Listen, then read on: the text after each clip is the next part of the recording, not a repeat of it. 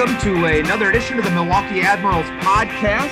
I am your temporary host, lead host, Charlie Larson. Aaron Sims is out this week.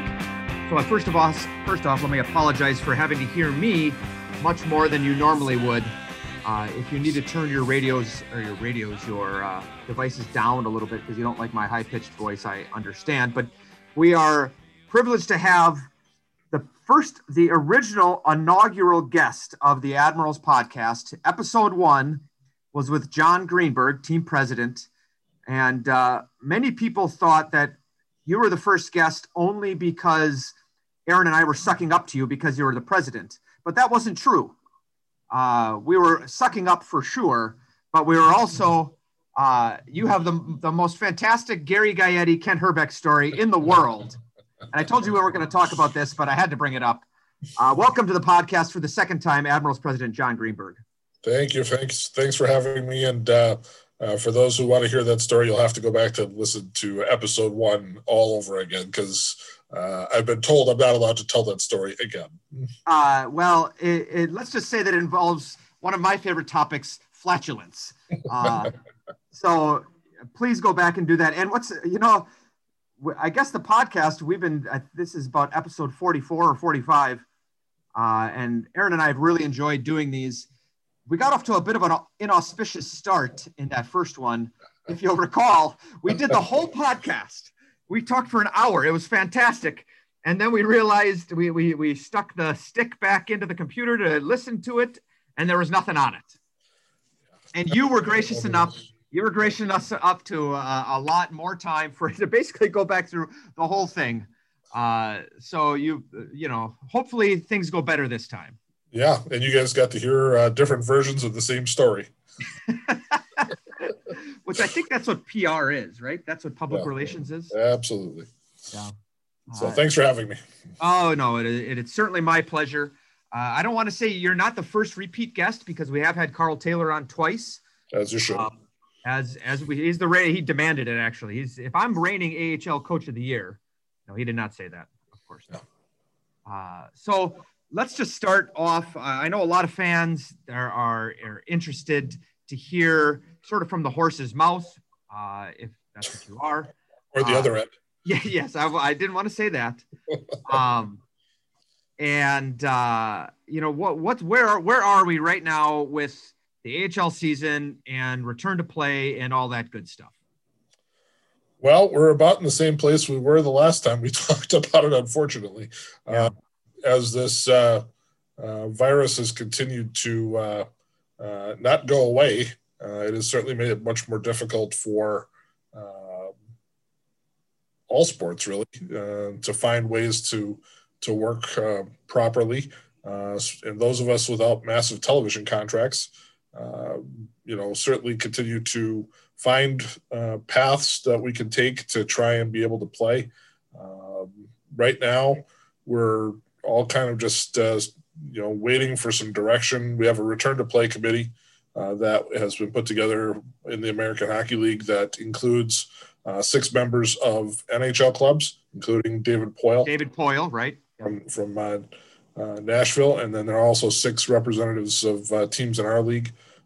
So they're working together and meeting somewhat regularly to go over all the different issues that are out there that are not only just about playing, but, testing, about salaries for players. There's a lot of different topics, a lot of moving parts. Border travel, right? Like there's 3 teams with NHL and AHL affiliates in different countries, right? How could that work? And there's also, the teams that are just in Canada are going to have to probably play against each other. The teams that are in Canada with players that are on clubs that are based in America, so your Calgary, Vancouver, Edmonton, they may want to have their players up there. So what happens in those markets? So it really is a difficult situation. And, at the end of the day, we really want to be able to play and have fans in seats. It's important to us. It's important to us for more than just the financial reason. More than just a business perspective. Yeah, I mean, it's important that our customers see our product, and we want to have it in front of people. So it's very important that we find a path to be able to do this, and that may take a little more time than originally planned. The league put forth December 4th, no earlier than December 4th, and that's still true. That's still true. I think that'll change over the next couple of weeks, maybe even as early as this week. We shall see, but we will likely be pushing into 2021. Teams have talked about being able to play as many games as possible, so it may go a little longer in order to get that in. But the NHL is also talking about going a little bit longer. I think ideally we don't all want to go so long that this becomes a regular thing. We want to the point where this is a 1-year blip in terms of a start time, so that we can get back to some semblance of normalcy for 21-22. Have you heard any thoughts about, creating sort of pods, cohorts, as they would call them, like in schools, where, Milwaukee plays Chicago, Grand Rapids, Rockford, and Iowa? I don't know, something along those lines. We've heard that discussion in the NHL. Is there any thought to that in the AHL, or is that just one of many scenarios that has sort of been bandied about? Well, that's certainly one of many scenarios. The problem in our league is that we've got some outpost teams. So, the Texas Stars, are in our division. So are the Manitoba Moose. Now, the Manitoba problem, I think, is more easily solved by just playing Canadian teams. The Texas problem is not easily solved. There is nobody geographically close to them, especially with the loss of San Antonio, that, they need to be able to play somebody. So, in Iowa, while in our division, that's a lot of travel getting back and forth from there. You really don't want to get on an airplane to go and play them. And, if we go there and play 3 games in a row just to be able to get the games in, that's something that's certainly being discussed. But also, those teams that are in the Pacific Division, if they end up losing a couple of teams that have to go up and play in Canada for some reason, just because those players need to be closer to the Canadian teams, that's going to cause other issues there. Tucson, Colorado, Charlotte, all outposts. Henderson. Yeah, Henderson. Excuse me. I mean, Henderson, I think, with Ontario and San Diego might be able to pull that off. But, there are a lot of moving parts. And, we don't have unlimited budgets within the American Hockey League. We're going to require some assistance from the NHL. And that's one of the things that's also being discussed with how we're going to pull this off. Because right now there are, 18 or 19 teams that are owned by their NHL. Yeah. And, they'll find ways to make things work, we assume. And the teams that aren't, like us, and Syracuse and Chicago and Grand Rapids and several others, we need to find a way to, make this work so that all of our teams are able to compete and find a way to stay afloat before we can get back to normal. Right, for sure. So, I think a lot of people, especially a lot of Admiral fans, had their eyebrows raised a little bit when the Wisconsin Center District, who is in charge of Panther Arena, where we play, they basically came out with their budget and said no events until fall of 2021. But that really, if you actually read the article, you'll realize that wasn't the what was going on here. Can you explain what sort of happened there? Yeah, that's guilt by headline. Right. We want to have. I used to be with the Milwaukee Journal, and you could write a story and somebody could slap a headline on it that doesn't really. If that's all you read as a headline, you're not getting the true story. So you really need to read that whole story to understand that what they're doing was an extremely smart business maneuver for them. They budgeted to not have games. Right.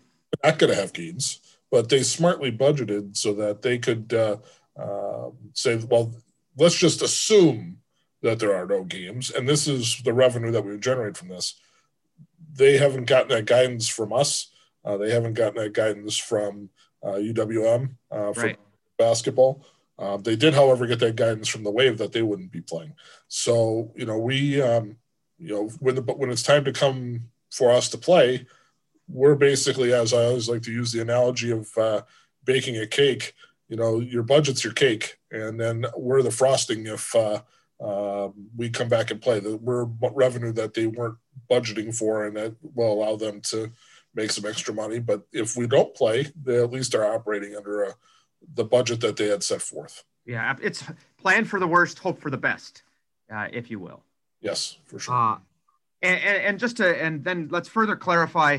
It's not the building. The building has not said to us, you can only have 250 people at a game or whatever. That's coming not from the building, but that's a directive from the Milwaukee Health Commission, right? That is correct. The Milwaukee Health Department is the one that is right now putting all of the protocols out there for every business, for restaurants, for not just for sports franchises. We're under that same plan, and until this virus gets knocked down and we're able to get back to getting more green lights on the health department's dashboard, things aren't going to change. And so we all have to work together to do the things that we have to do. But playing in front of 250 people doesn't mean you can have 250 fans at your game. Right. 250 people in the building. Well, when you take out two teams and you take out the officials and you take out the building staff and all those types of things, you're really down to probably about 125 people that could actually come and see the game. So, 250 is not a fans in the building number. That is a total amount of people in the building. So if you go back to our garage sale that we did at the end of I was going to mention that for sure. To end of September, we were working under those numbers, and so that's why we couldn't have more than 230 people on the floor, because when you took out our employees and the building staff that were here, which totaled about 20 people, that's when we needed to keep an eye on the number of people we had out there. So that's how that works. And in order for that number to go up, we need these virus numbers to go down, right? Yeah. For sure. And there's plans. I mean, there's contingency plans at least being thought of, started if maybe capacity says, they say 50% capacity, and how seating might look and things like that. Like, is that being talked about? It is being talked about, and we've actually been working on that with the building and with Ticketmaster for months. They actually have seating manifests that are built for this. The building was already starting to work on those things, and then we certainly sat down and talked with them about it, so that let's say it's 25%, let's say it's 50%, how those buildings would look and how, what kind of seating arrangements we could make for people. And we hope we get to the point where we have to use them. Right, for sure. And this is not a problem for Ticketmaster that's isolated here, obviously. There's Ticketmaster buildings all over the country. Most buildings are Ticketmaster buildings, so they have significant experience doing this. And I'm sure they're doing it right now for the NFL and for, I would imagine, maybe even Major League Baseball, the World Series that's happening at this point. Yeah, for sure. And college football. Yeah. It is a little different looking at a college football game where they allow fans. Sometimes you see fans all kind of bunched up, and sometimes it's really strange, and I'm not quite sure how that works.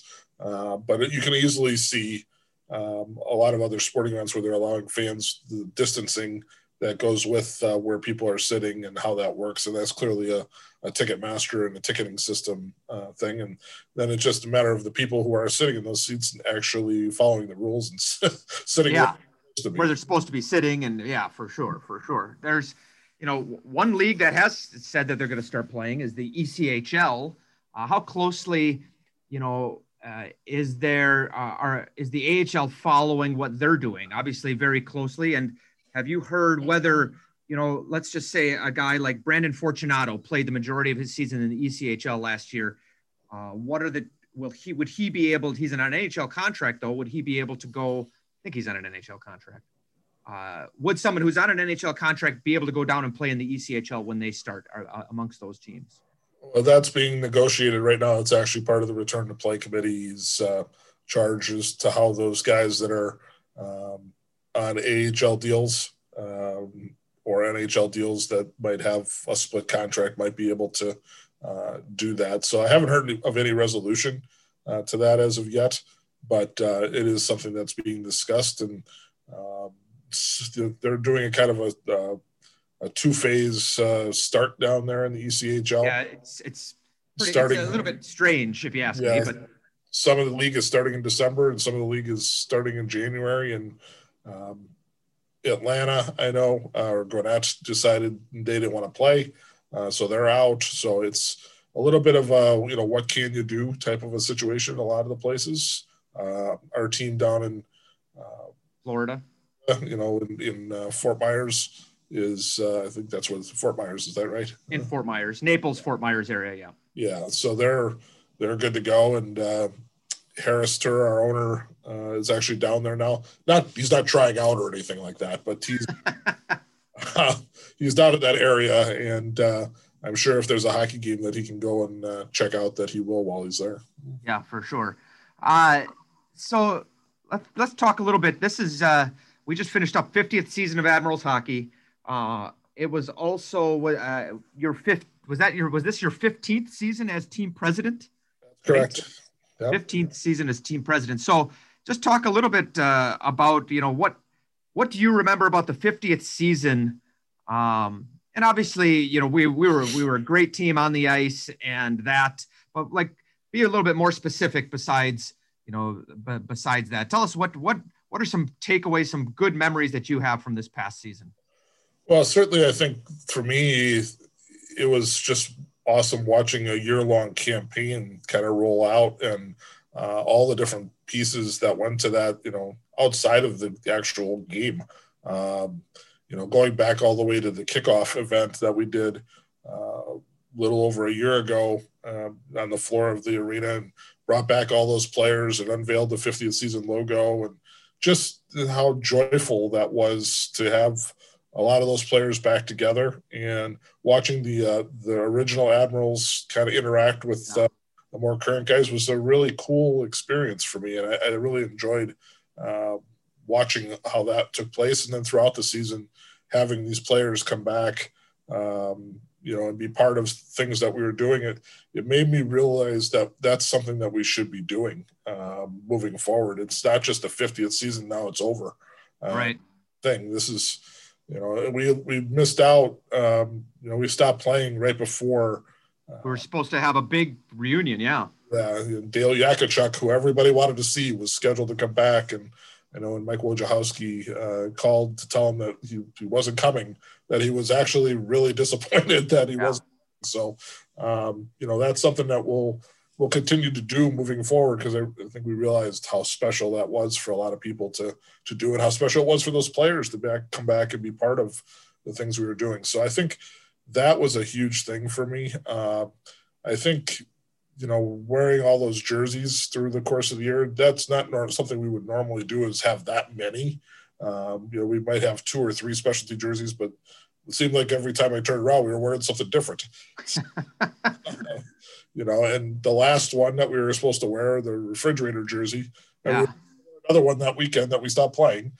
And then the refrigerator jersey that we were supposed to wear in April, really miss seeing our guys wear that. So eventually, whenever we start playing again, that is going to be worn. We will wear those jerseys, right? We will wear those jerseys, and it'll be fun. And I was amazed by the amount of those jerseys that we sold when we kind of put them out there, and replicas that people could buy. And it's really going to be cool to see people wearing something we haven't worn yet. We've never worn, yeah, right.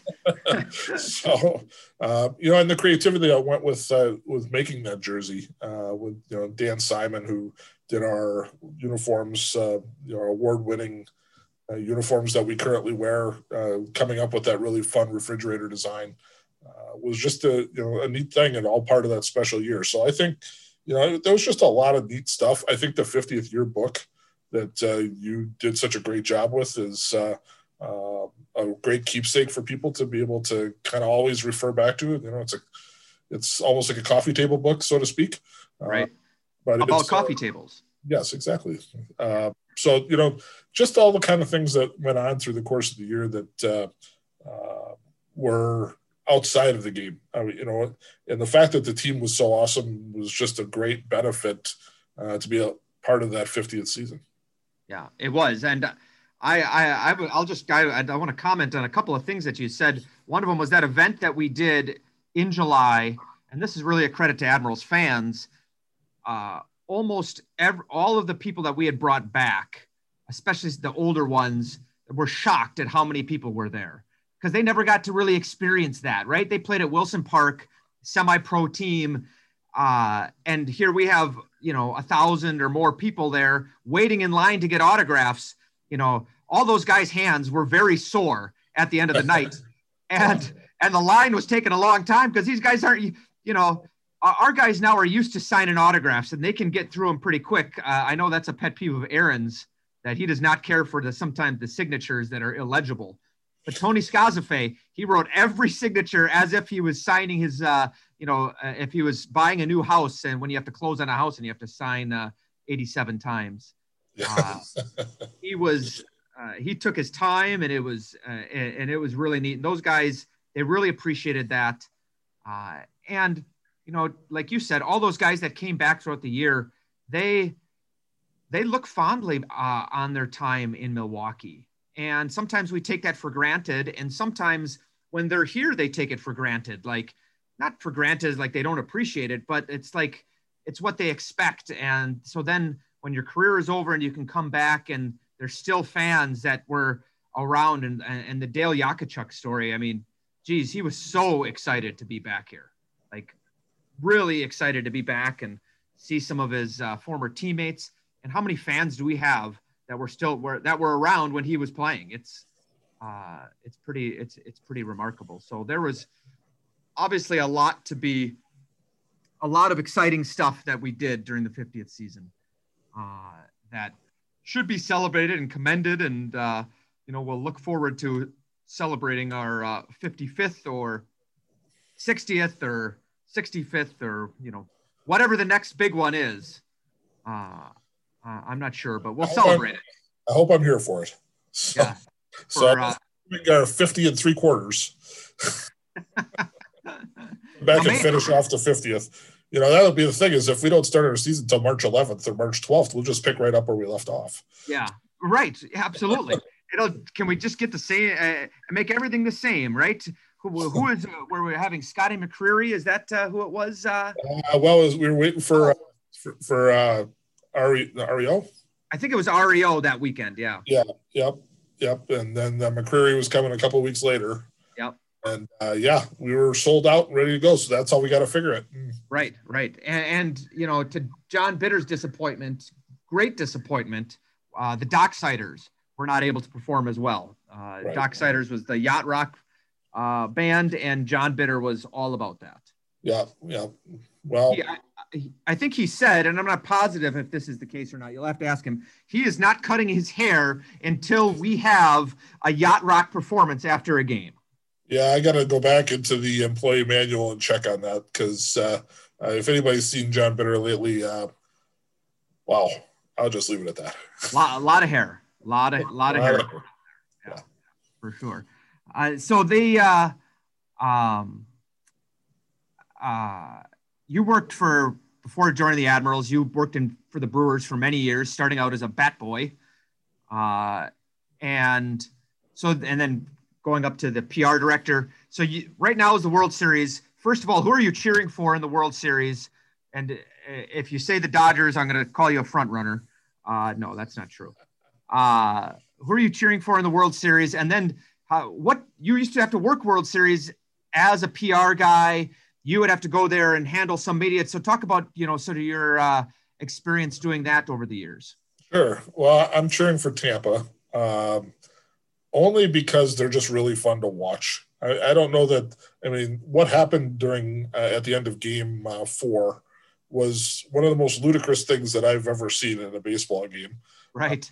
And you've seen a lot of baseball games. Yeah, and I've seen a lot of ludicrous. I was just going to say probably a lot of ludicrousness. If that's a word. Most of it was not very good. To be able to just sit and just enjoy watching that baseball game, it was just so much fun. And Tampa Bay really, the way they play is just a lot of fun. I mean, Game 5, they tried to steal home. I mean, who does that? Right. I wish the guy would have been safe, but It was a lot of fun to watch. And I mean, obviously they're the underdog and everybody likes to cheer for the underdog. They have this much smaller payroll, and the Dodgers beat the Brewers. So, I've never been really in that whole, I want the team that beat us to win the championship because they were the best. And yeah. So I've never really thought of it like that. And, I think there's likable teams and teams that aren't so likable, and Tampa Bay is very likable. So being able to watch them has been fun. And I hope that they'll be able to, push it to Game 7. And there's nothing like Game 7s in sports. So to be able to get to that point would be really, really cool. Did you ever work a Game 7 in a World Series? I did not. I was always there for the middle games. So how that worked was when you worked for a team, if you were a PR director or assistant PR director, you would be called by the league office to come and help because the league office, has a limited staff. Right. And the teams are the teams that are playing are only supposed to be focusing on their own teams. So, when you get to a World Series and there was hundreds and hundreds of media people working these games, they needed extra help. So, you would hop on a plane, and whether it was the World Series or the League Championship Series, there were really cool events to be part of. I mean, I did more League Championships than I did World Series. The one World Series I remember vividly was Braves Twins the first time. In 87. 87. Yep. And was it 87? I got to think about that for a minute. No, it couldn't have been 87. I was only an intern. 91 would have been the... Yeah, it was 91, and I was working in Atlanta during that series, and my responsibility was to handle the auxiliary press box out in right field.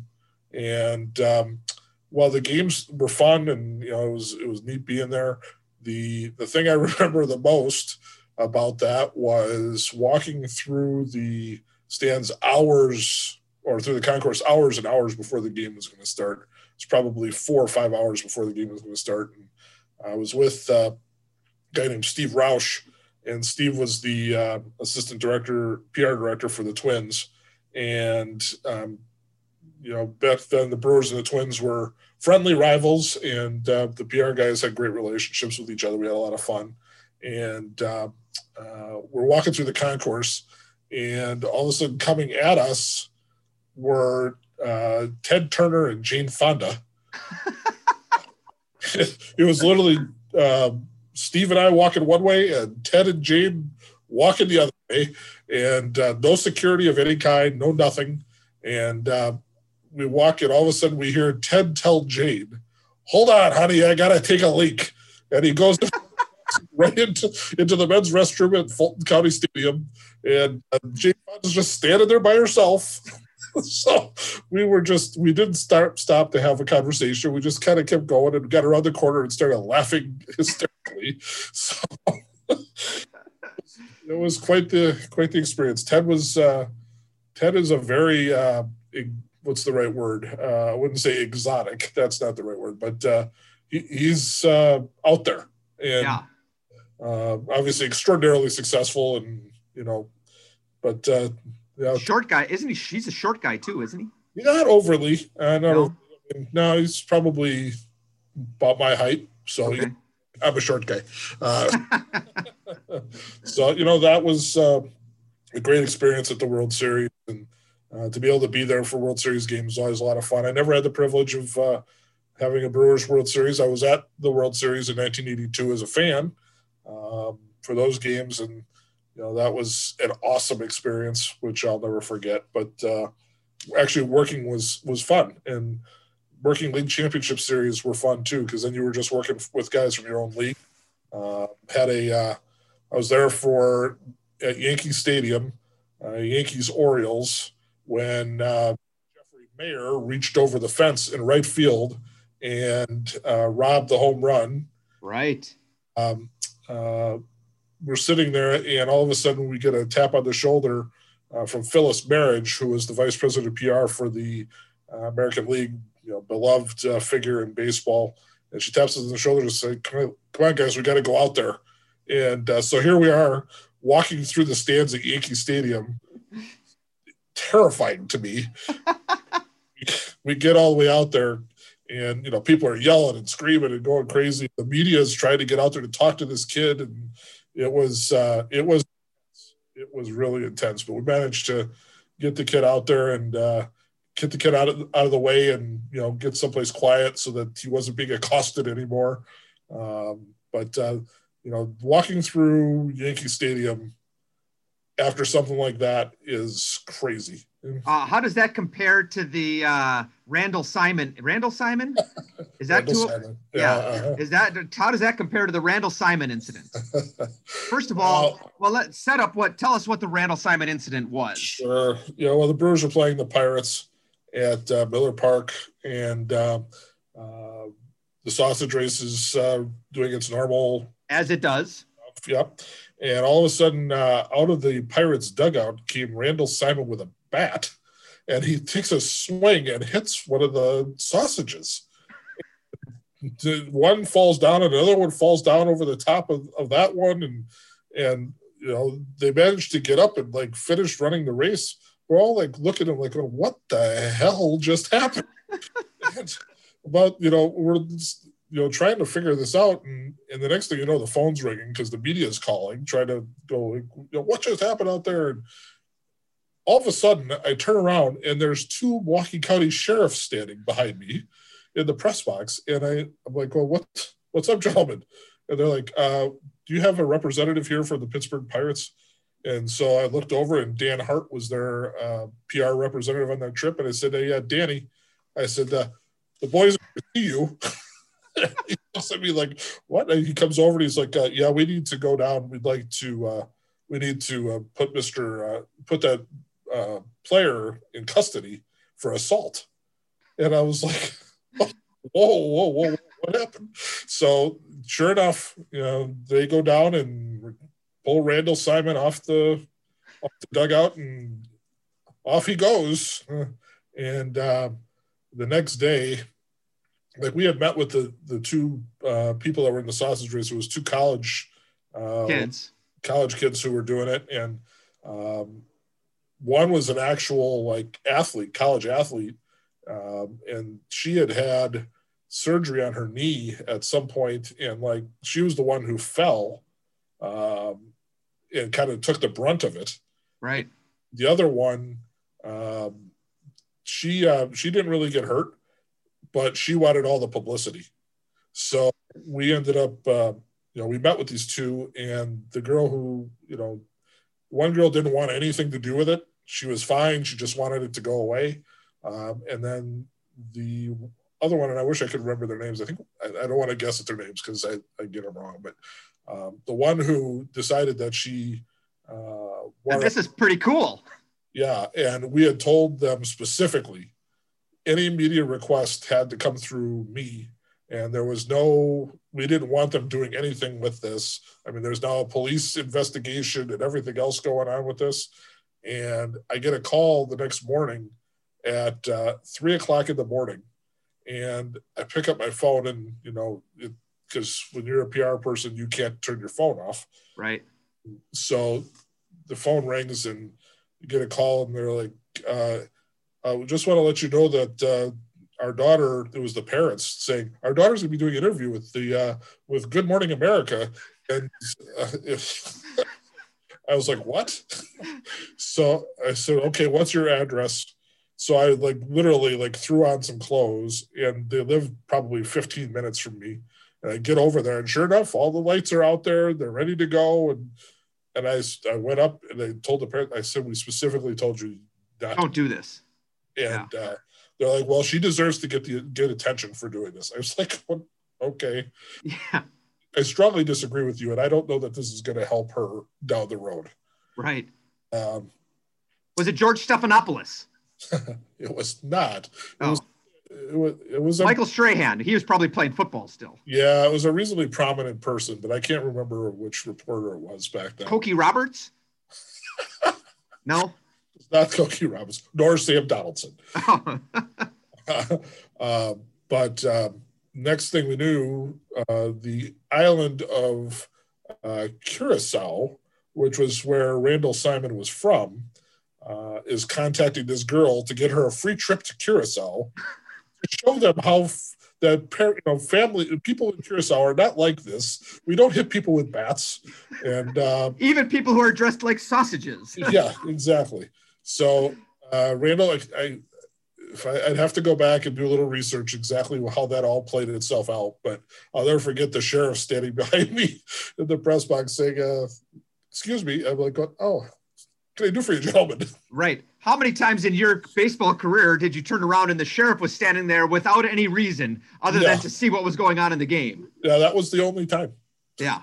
I hope so, right? Yes, so yeah, lots of good baseball stories. That there was one other league championship series, Cleveland playing Baltimore, and game ends, and Drew Olson, who's at that time was writing for the Milwaukee Journal, covering the Brewers, but then did postseason games. And also former beat writer of the Admirals, as a matter of fact. There you go. Yes. We decided after the game was over that we'd go out and have a beer. And so there's this area in Cleveland called the Flats, and kind of like Water Street in Milwaukee on a crazy night. And so a lot of people out there, and there was this bar called The Basement. So we go to this bar, and you get to the bar. The basement there is a bar in the basement, but it's actually an entire building. Like there was a bar on every floor. Right. Building. It's like 4 stories high. And so we go up to the roof, and it's crazy up there. And so all of a sudden we see like a bunch of people kind of milling back and forth, and we realize there's a fight going on. And so we're like, okay, let's get out of here. And we go down a couple more floors, and we see this guy dancing with a pillar. He clearly had been overserved. Well, after closer examination, we realized it was Gary Miller from ESPN who was dancing with a pillar. But was the pillar attractive? To Gary, it was, absolutely. Yeah. So one of the downfalls of this bar was that they had very limited restroom facilities. And so we leave, and we're done. All of a sudden, we see Gary standing in a window, and he's now decides he's going to urinate out the window, and he's on like the second floor. Much to Gary's trouble, there was a officer standing right that he happened to be urinating upon. So the next day, Gary was relieved. Hey, thank you very much. Of his broadcasting duties, and I don't know that we've really seen much of Gary Miller ever since. So you were a witness to history there. Yeah, like that is a very famous story. Yeah, I'm grateful that I wasn't that close. Yes, right, for sure. Crazy nights during the playoffs. Yeah, absolutely. And if I'm not mistaken, that 87 or 91 World Series, that did go 7 games, even though you didn't work it, because I think Frank Viola had, or I think Jack it was Morris. Viola. That was Jack Morris. Thank you. Yeah. Had thrown threw a shutout in Game 7 or something like that. Yeah. I know that because my wife is from Minnesota, so my father-in-law has all of the VHS tapes recorded of all those games from 87 and 91. If you want to watch them, if you want to relive them, I don't think he's got the camera of Ted Turner and Jane walking towards you, though. I don't think any security camera footage came through. No, back then, no security for Jane and Ted. Yeah, at least during an empty building. Right. So, we just, as I mentioned before, it's been 15 years since you've been the Admirals team president. One of the things you do every year that probably most people don't realize is, and I often tag along because you're kind enough to invite me, are to American Hockey League All-Star games.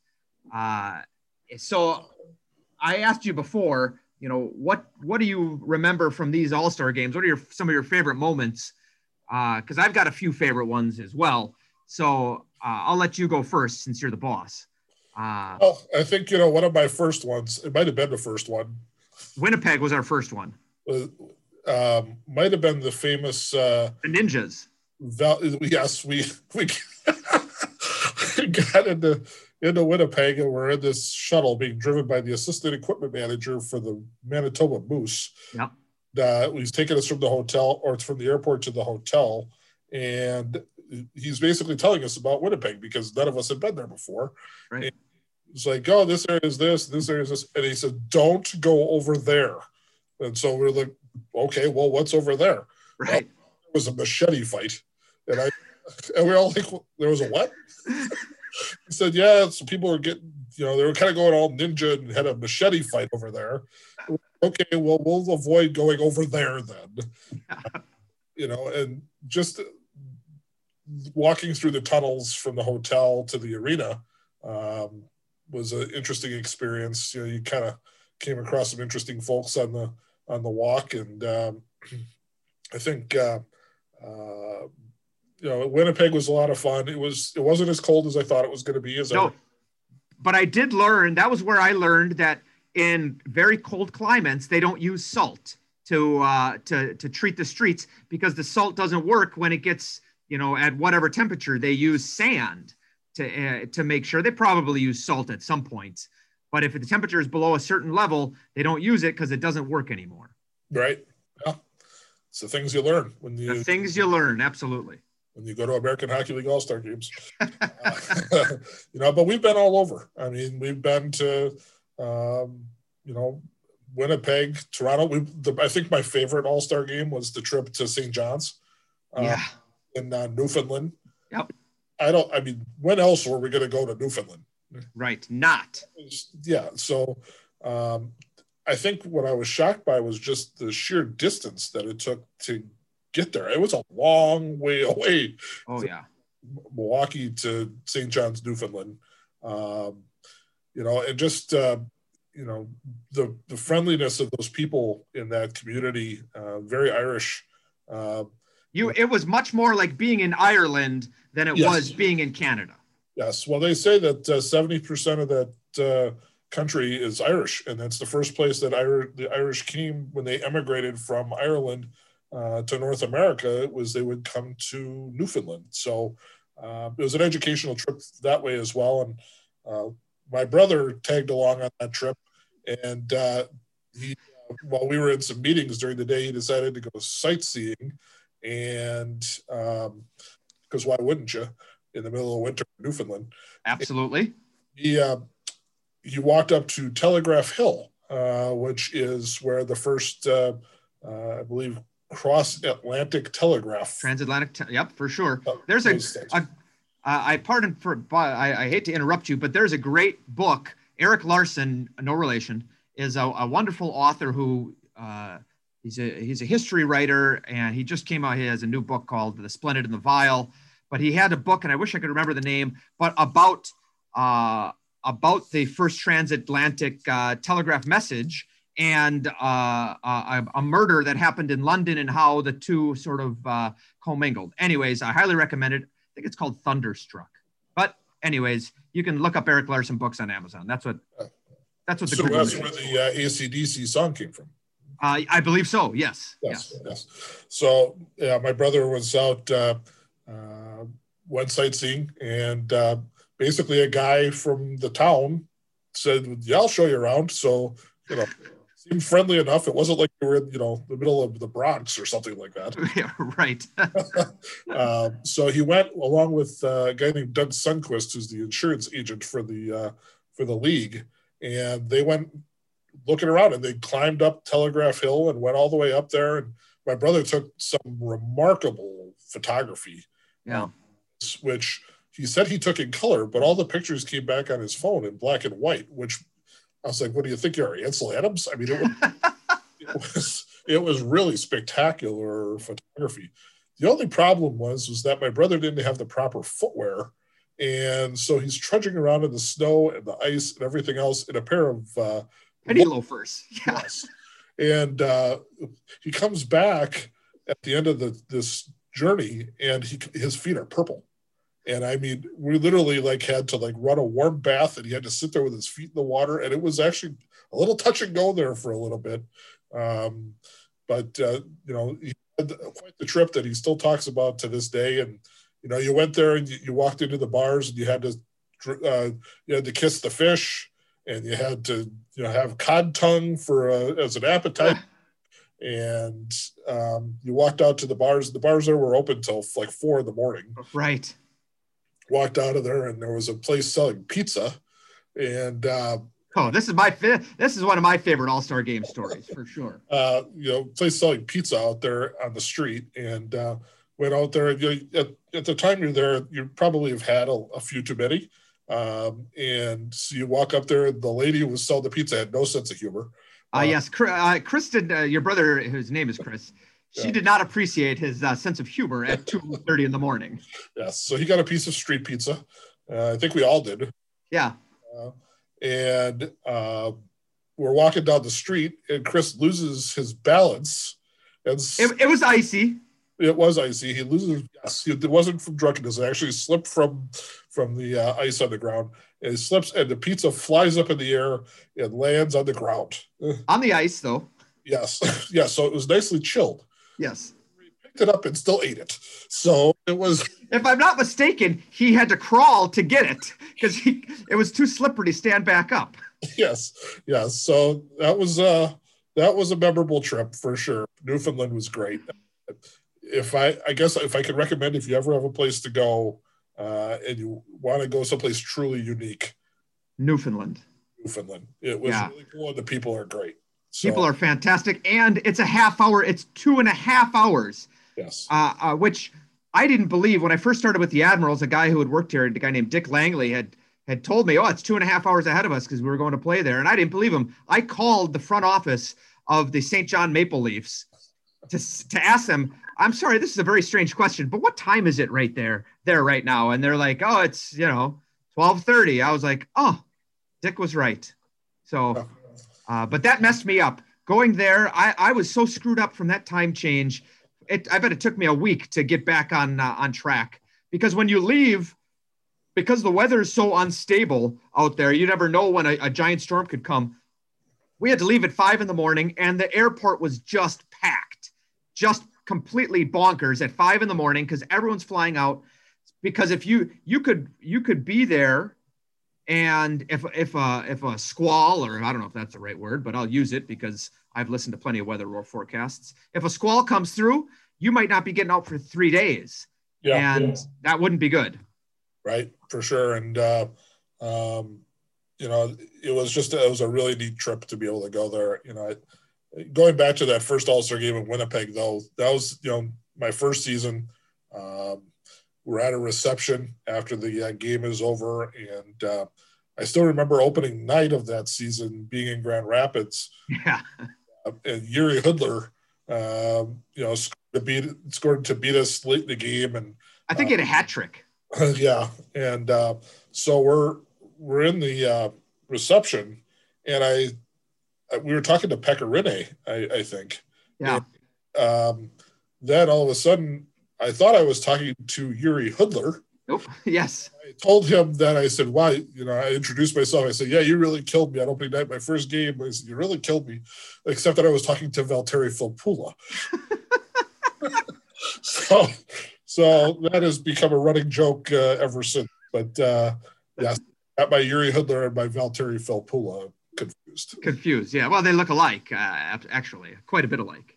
Yeah, but we've been coast to coast. I mean, we've been all over the place. A lot of people ask, well, when will we have an All-Star game here? Certainly, it's on our radar.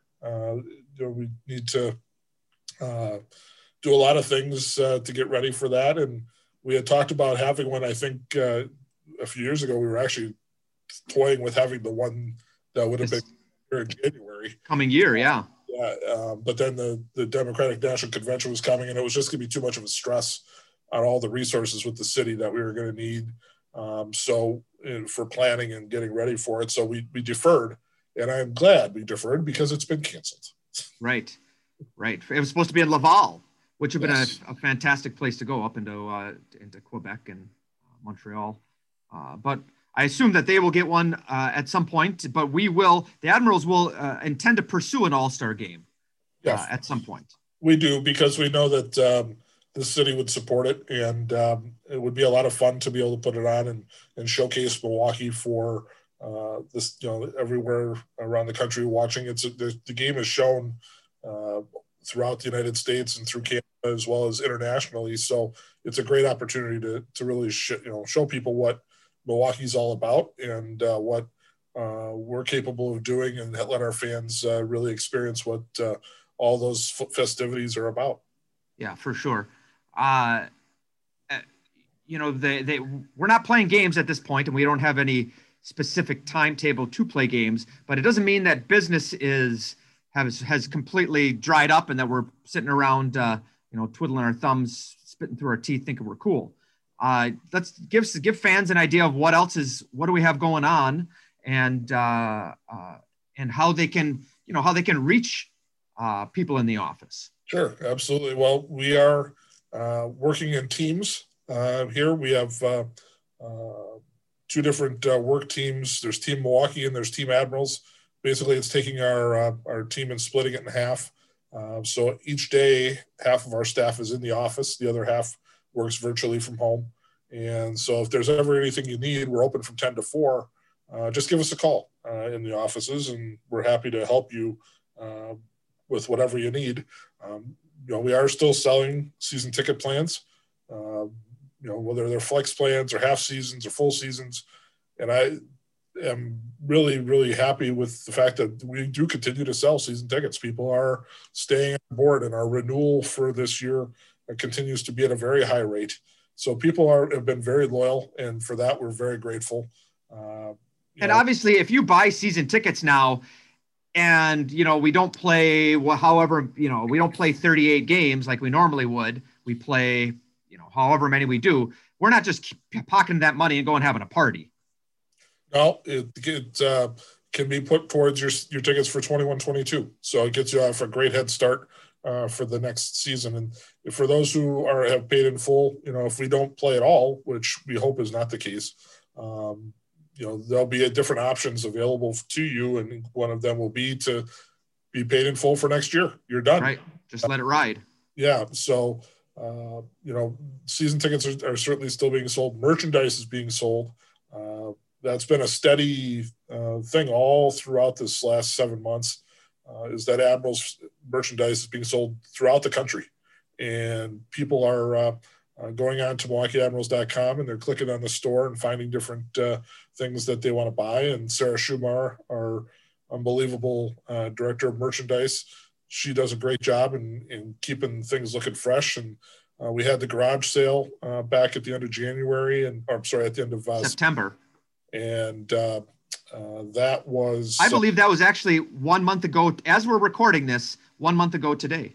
Yeah, you're absolutely right. Yeah, absolutely right. And it was successful. I mean, our numbers were up over the previous year.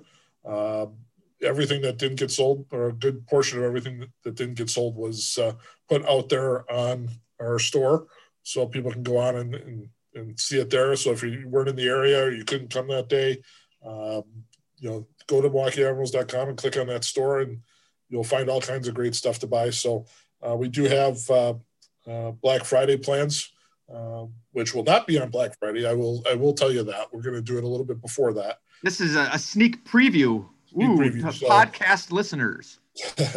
So we'll have a sale in the arena earlier than Black Friday. So stay tuned for that.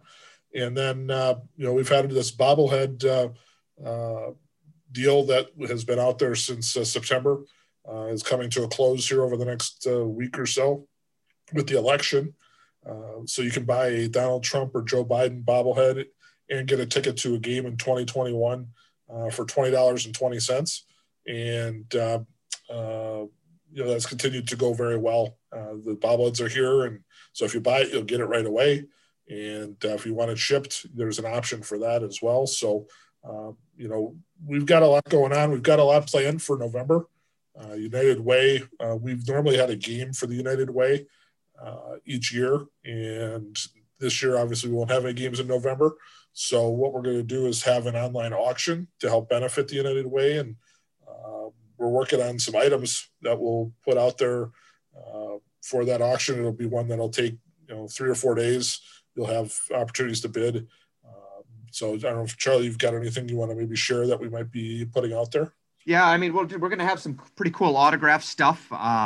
We have a team from right before we were shut down, we did the Dine with the Admirals event.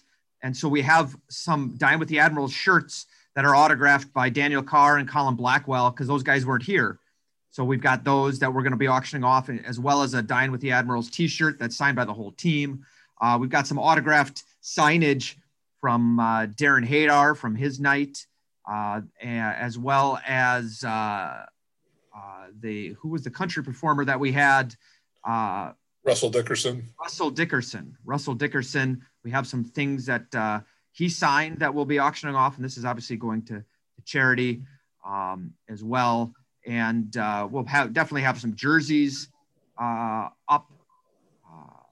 And I think some other pretty unique stuff that you don't normally see. So I'm excited to do that, and it's for a good cause, obviously.